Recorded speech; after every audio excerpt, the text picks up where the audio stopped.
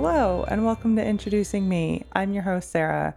I started this podcast to get to know other people and lifestyles while discovering more about myself. Each episode, I will give a new guest a chance to discuss their background, culture, interests, or whatever they want to talk about to help increase all of our own worldviews. Today, I would like to introduce you to Marjorie Turner Holman. She is an author of multiple easy walking guidebooks. After having life-saving brain surgery, she was paralyzed on her right side, and now she strives to open the outdoors for those with mobility issues. So Marjorie has some great stories to share, and I'm looking forward to talking with her today. So Marjorie, why don't you go ahead and tell us a little bit more about your story? Oh, thank you so much, Sarah. It's really nice to meet you online. And my story, golly, like anyone, there's tons of things to any of our stories. My focus for these podcasts, I'm hoping to encourage people to get out and explore. The outdoors is very healing. It's been healing for me. And as you were saying, I was left paralyzed. And over the past close to 30 years, I have regained a measure of mobility. I still need support to get outside. I use hiking poles to keep me balanced, especially when I'm off paved trails. But it's been something that's helped my heart and helped my spirit and has become something that's made connections with a lot of people. Between my Facebook group and my written books and presentations, I meet people all the time, and it feels like it's given me something to give back when anytime a person has serious life changes. At least for me, it's am I ever going to feel like I have anything to give back? Because all I am doing is taking, and that feels really crappy. It's nice to feel like we have something to give. And that's what Easy Walks has done for me. It's been a tool for helping me to give back. And so have you always been into the outdoors and getting outside even before you started like your healing journey? Yes, but not in the same way. I grew up in South Florida. I jokingly called me a Florida beach bunny, but I was desperate to see snow. And as soon as I had a chance to go to college, said, I am going where there's going to be snow. All of my siblings did the same thing. It's kind of funny. It's whatever you don't have, you wish for. And I came up to New England. I didn't want to go farther south because I wanted to make really sure that I would see snow. And indeed I have. And haven't gotten tired of it yet. I love the outdoors, and I've always enjoyed it. But for many reasons, I didn't get out very comfortably. It was when I met my husband close to 20 years ago now. And he started talking about the things that he liked to do outdoors. And this was when I had just met him. And I said, take me with you. And he did. And that was a real solid basis for the beginning of our relationship. We still spend a lot of time getting outside together. And what sort of adventures do you have outside?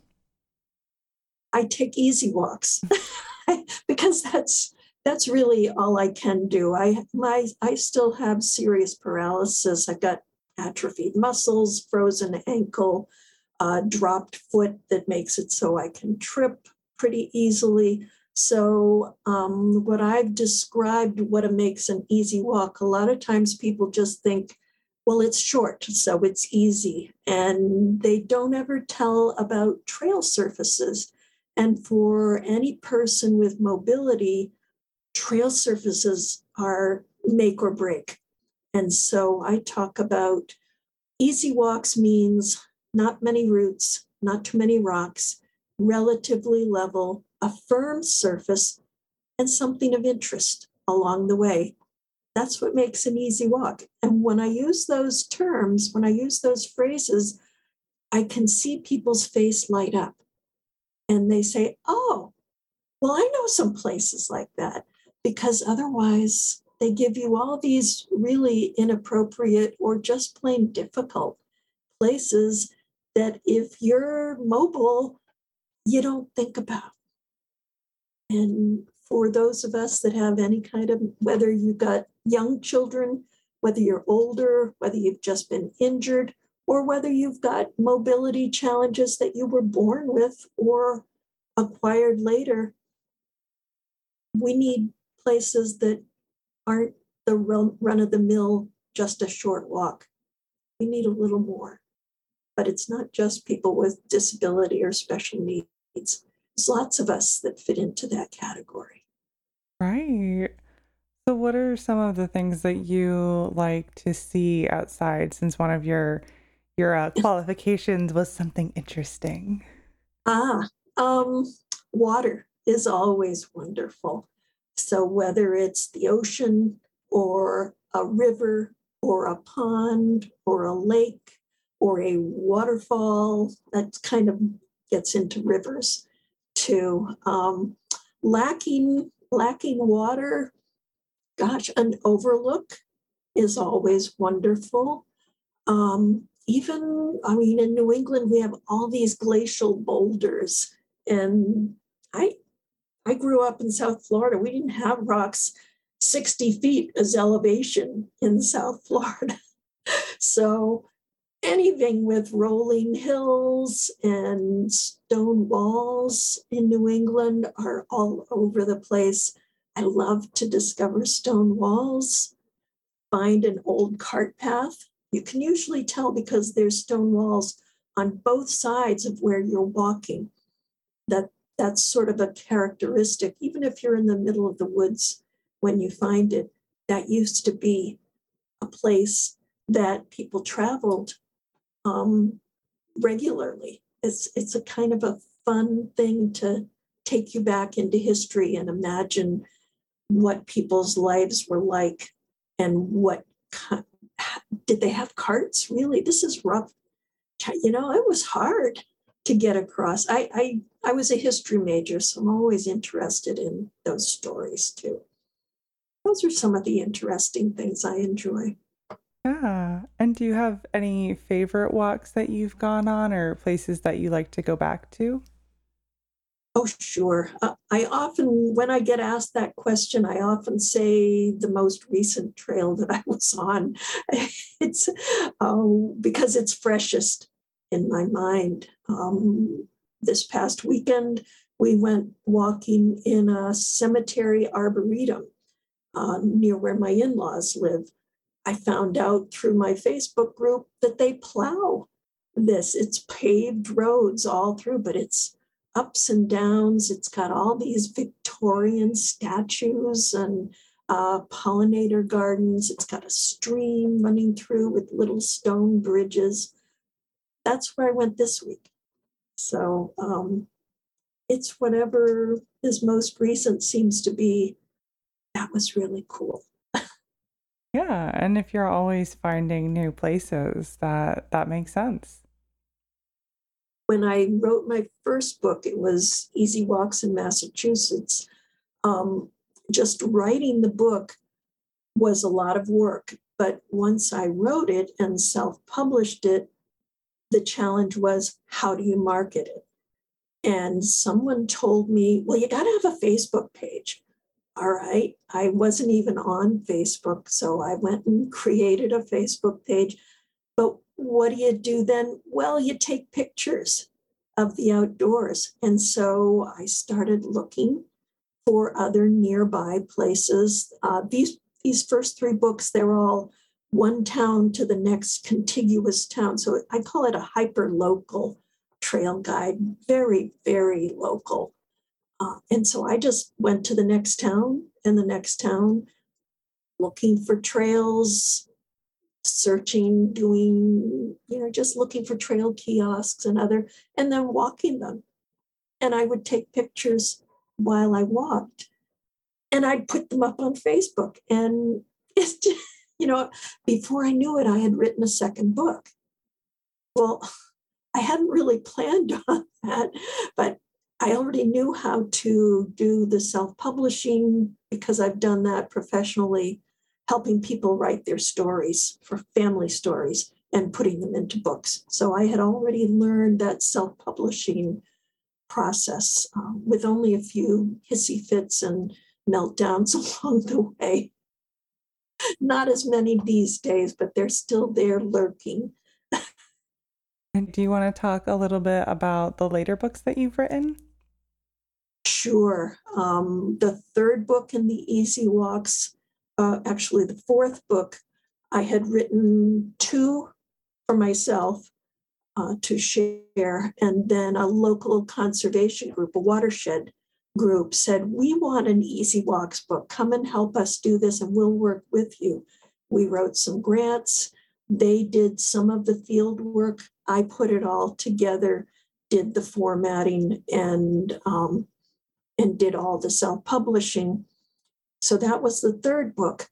But then I always do library presentations and such, helping publicize.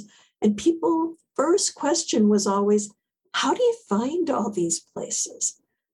And I finally said, well, maybe I should just write a book saying how to find easy walks wherever you go. As I was writing it, the pandemic happened in 2020. We weren't going anywhere. And so suddenly I realized I needed to change the title. So it was Finding Easy Walks Wherever You Are. And I mean, trails were crowded. They must have been in Pennsylvania where you were too. Did you notice that?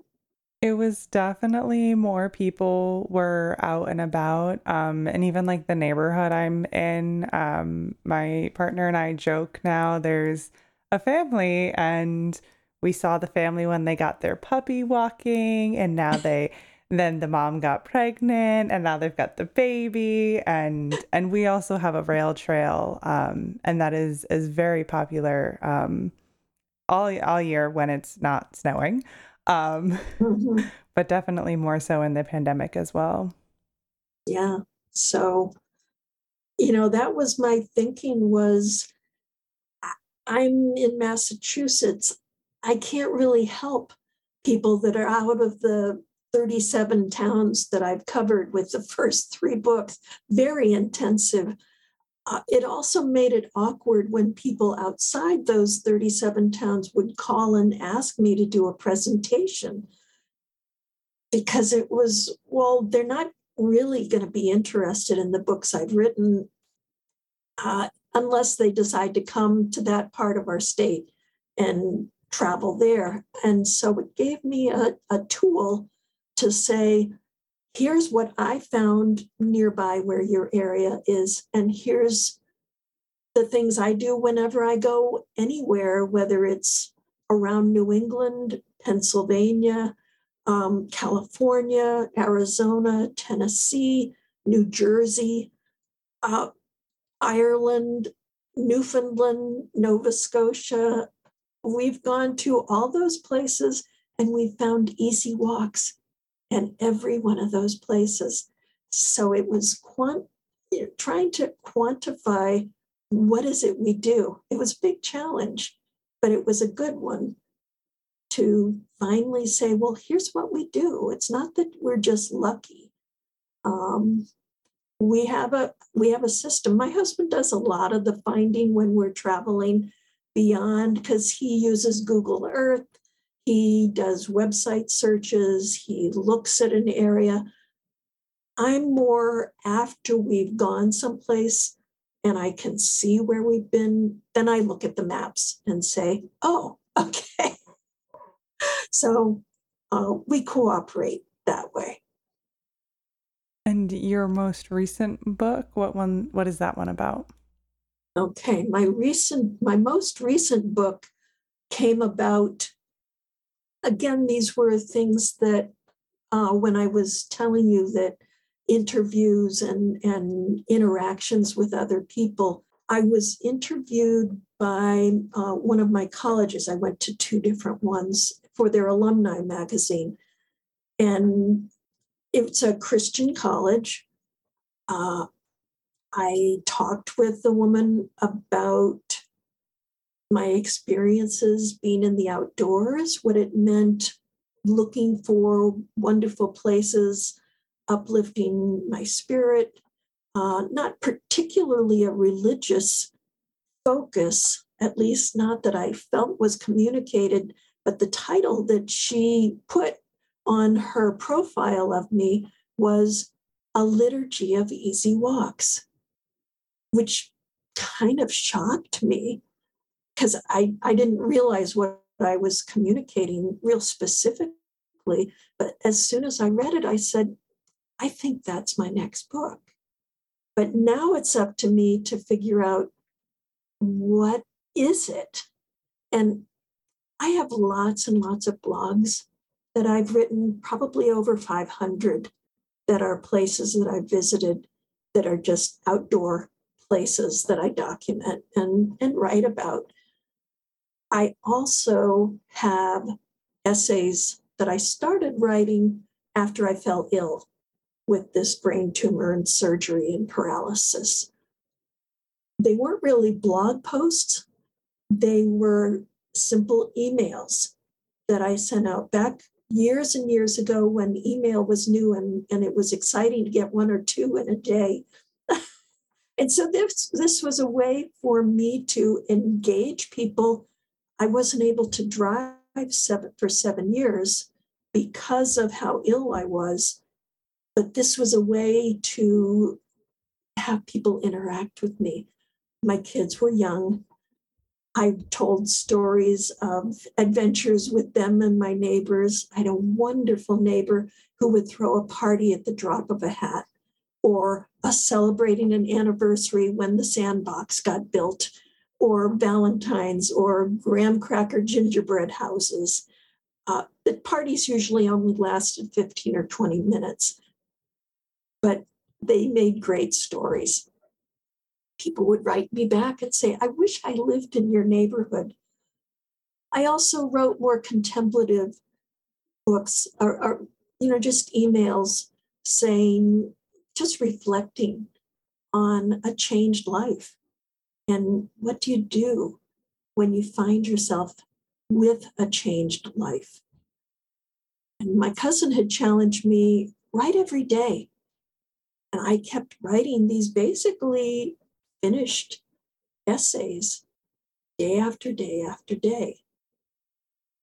I had a computer mishap and I lost all of them. My cousin, who was a librarian, had cataloged them by date and sent them all back to me. And a whole lot of those rescued emails ended up in my book, My Liturgy of Easy Walks. A few more recent, but an awful lot of them were from those early years when things were hardest. My life is much easier and much more stable now. I don't find myself reflecting nearly as much. It's sort of when those hard things that Tolkien writes about, I think probably in The Hobbit, about when things go well, there's not a lot to say. It's when there's hardship and things go wrong, that's where the stories are. Right. And are you thinking of writing more books? I haven't figured out what that is yet. I'm actually way behind in just keeping up documenting our travels. We had a wonderful, about 3-week trip down to Tennessee and back to see my grandboys, who I hadn't seen really in 2 years. And we got down and spent a week with them and did things, but we took bike rides all along the way. I think I was mentioning to you, we found rail trails in Pennsylvania, in Maryland, in West Virginia, in Virginia, and Tennessee. And we have an adaptive tandem bike. I don't have enough balance to ride a bike alone. My husband built a tandem bike with a bike builder. It comes apart in two pieces, so we can put it in our truck, and then we have a camper that we tow. So we carry all of that along, and once we're in a place we can leave the camper, then we can go to a rail trail, put the bike together, get it all set. This is the royal we I'm talking about. He's the bike mechanic. I get on the back, he provides the balance, I hold on, and my heart sings. Because we can go 20 miles. I can walk less than 2 when the weather is optimal. But on our bike, I can see so much, and it makes my heart sing. It's truly wonderful to hear how much joy your husband has brought with bringing you to the outdoors and getting on all of these adventures. Mm-hmm. He's the one that taught me to use hiking poles. I was very resistant. I don't like any kind of change. I'm very resistant, and I sometimes say I do that kicking and screaming, and I wish that I could be graceful, and I'm just not. But yes, he has very patiently try one stick. You could do better trying two. And now I'm an evangelist for hiking poles. And I see people staggering on trails, and I just want to stop them and say, have you ever tried these? They really make a difference. I'm such a hypocrite because I was so resistant. But, it's a smoker that quits, and then they want to convince everybody else that they should quit. Exactly. That is truly great. Now, would you be willing to share a little bit about the brain tumor and what that part of your life was like? Sure, that's a pretty open book. I was reluctant to talk about it with the first 3 books. I didn't want that to be the focus. I don't like feeling like people are looking at me as disability. I like to be seen as a person. I've come to make peace with the fact that I can be an advocate for other people who are disabled, and also I hope that I can give people encouragement. Not that if I can do it, you can do it, but whatever you can do, figure out ways to find the support you need to do it. I don't do things without support. I don't go walking without somebody with me. It means sometimes I don't go, and that can be frustrating. I don't have that independence, but I get to do a lot. It means you have to learn how to ask for help. When I discovered that I had this brain tumor was because of a grand mal seizure. Very quickly, I was diagnosed with having a tumor that was doing really bad things to me and needed to get removed very quickly. I knew it was serious. Boy, I knew I might not make it. It was really a very large tumor. It did take 12 hours to remove as much as they could without killing me, and it nearly did. I made it through, and everyone was surprised when I woke up that my entire right side was totally paralyzed. That was not a fun time. It took me about 2 years to be really okay that I had survived. A lot of pain, a lot of scariness. I couldn't work. I was a single mother. There were a lot of things that weren't very stable or very safe. Really scary, feeling like I was holding on by my fingers and people kept throwing things under my feet and the cliff was right behind me. It was really scary. People would say stuff like, just take it day by day. And I said, but I have to pay my bills at the end of the month. How? I can't just do that. I have to figure this out. It wasn't helpful advice. It made me pretty cranky. um, People did come along the way. Family, I have family relatively nearby, and they really stepped up. They fended off the bill collectors. They got social workers to come in and help me understand what social services were available to me as a mother with young kids. There were a lot of things that I needed help with, even going to the grocery store. And an acquaintance found out what was happening with me. And she said, well, I go to the store every Monday at 10 o'clock. I'll pick you up. And she did that for the next 7 years, every week.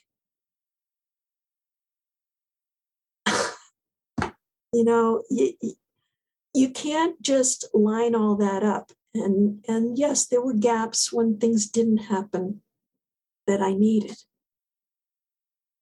It isn't just put it out there and everything happens.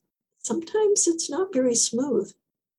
And sometimes things don't get done.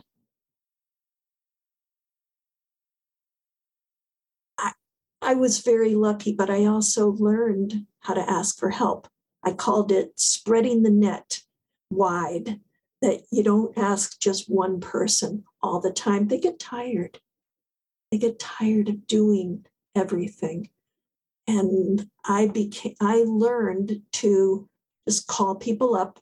We didn't have email when all this was going on. So I thankfully had my voice. My voice was not affected. It felt scary because what would have happened if I had lost my voice? That terrified me.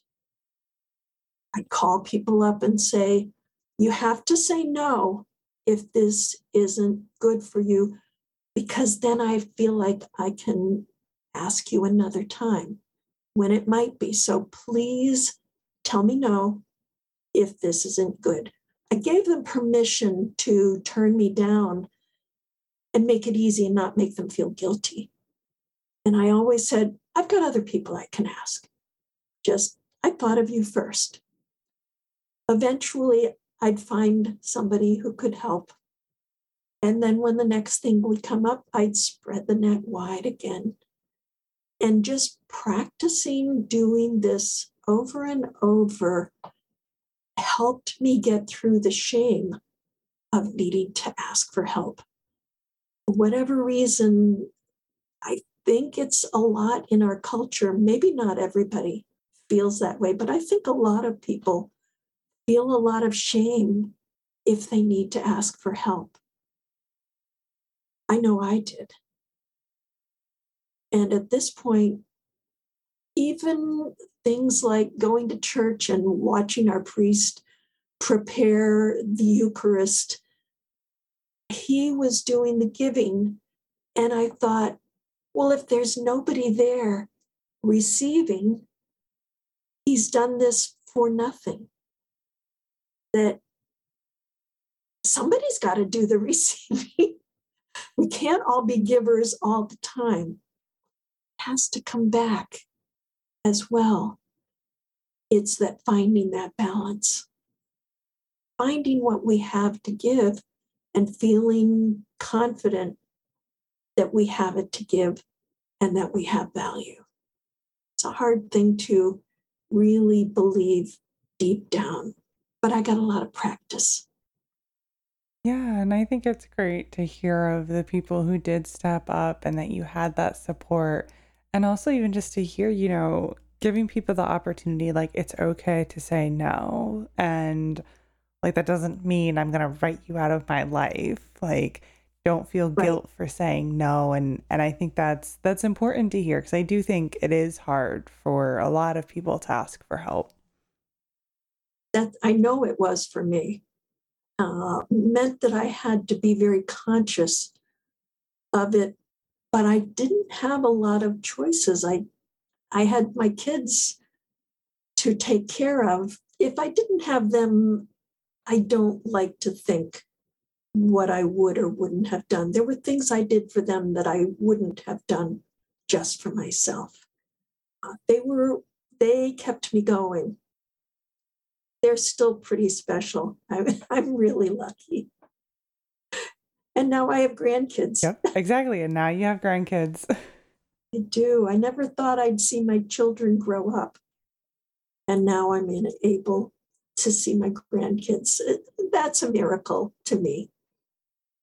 And you said how, it kind of took you the couple of years to kind of come to terms with how things had happened. And now you're not fully paralyzed, though you do use assistance when doing your easy walks. So, what was that physical recovery like for you? When I woke up from the surgery, the first thing the medical people did was check my reflexes, rub my feet, and ask, could I feel that? I said, yes, I can. And they said, oh, that's good. That tells us you may regain movement in these limbs that you can feel.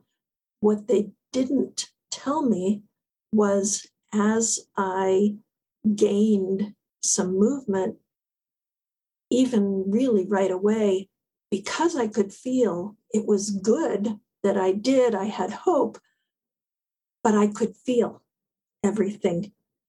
And it really hurt because these healthy muscles suddenly couldn't move. It's like putting you in a straitjacket. These healthy muscles move. That's what's part of our natural babies to children. You watch toddlers. If they're healthy, they just move and don't stop until they collapse and sleep. That's what healthy muscles do. I had healthy muscles that couldn't move. There was a lot of pain there. I couldn't sleep on either shoulder because either way it hurt. I had to sleep flat on my back. And it took a lot to fall asleep. There was a lot of pain. Emotionally, it was very painful. About 6 months after the surgery, I started having seizures, but I didn't have the words to explain, and I kept getting brushed off. The doctors I called kept saying, well, I have people that they have stuff 6 and 10 and 20 times a day, and you're saying once every 2 weeks. Doesn't sound like such a big deal to them. They didn't understand that I would be basically wiped out for 2 weeks and could hardly get across a room again. And I finally, when this seizure happened, when I was in the room with a therapist, I'd gone to therapy just because I needed to talk things out. And she looked at me and I said, my arm won't move. And she said, have you told your doctors that? I said, well, not really. I think that's important. And as soon as I used those words, they said, oh, those are seizures. Because I'd been told this was depression. And they were giving me depression medication when I was having uncontrolled seizures. I had seizure medication, but it wasn't at the right dose. It wasn't effective. So yeah, it nearly finished me off, but I didn't want my children to find me. That's another how they kept me going, because I was ready to give up. It was really, really hard. And so when did you get to that turning point of, hey, it's getting better? I found a seizure specialist. Who knew?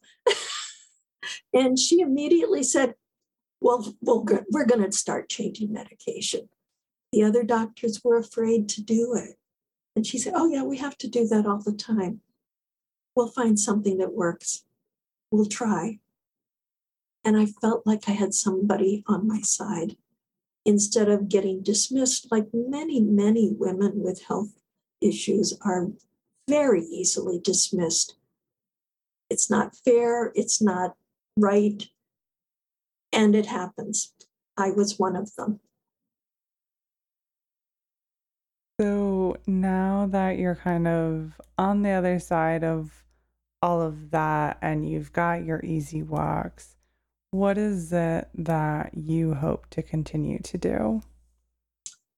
Oh gosh, I use the word muddle a lot. I think a lot of us muddle. When people talk about goal setting and you have to have goals, and my own experience is I mostly figured out the next thing to do when I can figure it out. And I don't have grand goals. I don't have, oh my goodness, this is what I've always wanted to do. This is what I've always dreamed about. I never really was quite that person. I mostly wanted to have some warm relationships, some joy, some adventure when I could manage it with support, because I'm not a single adventurous person anyway. I do better having some company along the way. So I've never really had goals. I'm trying to get through this next day and being open for whatever opportunity presents itself as it does. And I've found that many times those are from unexpected directions that I couldn't imagine. How could I, nearly 30 years ago, laying in bed, not able to get across a room, think that I would author walking books? That's a very strange thing. That wasn't the first, second, 10th, or even 100th thing that ever occurred to me that I might do. And it was a series of kind of open doors, open windows, little things that happened along the way. Yeah, looking back, it seems like an odd place to have come from and gotten to, but when you think about it, the path does make sense. Well, I learned first along the way how to do self-publishing. And that was because I had listened to a podcast kind of like this, and the theme was out of the box jobs for freelance writers. I had been writing for local newspapers. That's part also of what I wrote, some outdoor articles for the local newspaper that eventually got me to this writing easy books, easy walks. The out of the box job for freelance writers was the world of personal history, helping people write their family stories or their individual stories. Another way is to call it ghostwriting. Basically, you interview a person, let them talk, record the stories, transcribe it, and then transform it into readable narrative. I started doing that. It was much easier to do it for free than to persuade people to pay me. That's the hard part. But in the process, I learned the process of what is involved in self-publishing, from just uploading a document to picking fonts that are true fonts, uh, meeting book designers, meeting cover designers, learning about book structure and headers and footers and a lot of kind of technical things. So I had already been doing that when I saw the need for local walking books. People clearly didn't know where to walk. They were finding my little newspaper articles on my website. And I said, I think there's a need. And once you recognize a need, then you say, how can I go about meeting that need? I realized I might be the person to do that. And I said, I know how to make books. I've done it for other people. I could do it for myself. And maybe there's people that would find that valuable. And they have. Yeah, I think it's great that you decided to do this to fill a need for other people, and it's your way of giving back, as you mentioned early on. I think that's truly great. No, thank you. Now, I think I'm going to start to wrap things up. Before I do, is there anything else that you would like to share with the listeners today? I encourage people to, especially if you're slogging and you're overwhelmed with all the things you have to do. And even when you finish that one thing, you just think, I have all these other things to do. One of the things I, in retrospect, really missed was after you finish any of those hard things, stop and celebrate. Make some time for joy. Don't just jump into the next hard thing. It's going to keep getting harder and harder to keep pushing through. If you stop and let yourself, even just a small, even just taking a breath before you push on to that next have to do thing, you're going to find it changes something, probably in yourself.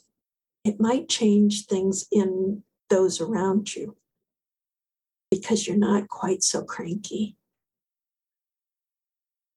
That's make time for joy. That is so important for people to hear. Now, at the end of all of my episodes, I do ask my guests a random question that's different from what we've been talking about. My question for you today is, what is your favorite day of the week? Hmm, that's a hard question. But especially right now with the pandemic, the days are so alike. There's not a real difference. I think right now I really enjoy Monday and Wednesday because I have online writing groups with people from around the world. Actually, I've never met them in person, but we spend every week together and we have a lot of fun. And they're writing accountability groups. I look forward to those almost more than anything. Otherwise, my other writing group meets once a month, so that's not really once a week. Those connections with other writers, people who are writing books, are really life-giving and really, really encouraging. I really look forward to that. Otherwise, any day that we can get out on a bike ride is my favorite day.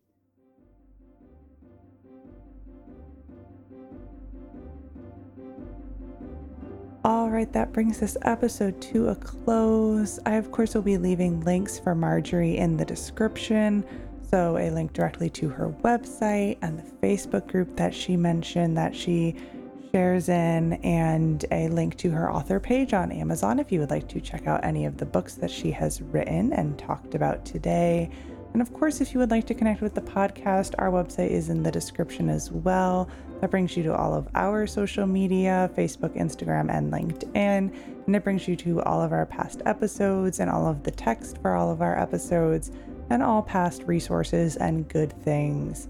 And of course, my email is in the description if you would like to contact me and be a guest on the show, or if you'd like to donate to the podcast monetarily, a link to do that is in the description as well. So thank you so much, Marjorie, for spending time with me today, and to my listeners for taking the time out of your day to hear a new story. Until next time, bye. Thank you so much, Sarah. This has absolutely been a pleasure. Take care. Happy trails.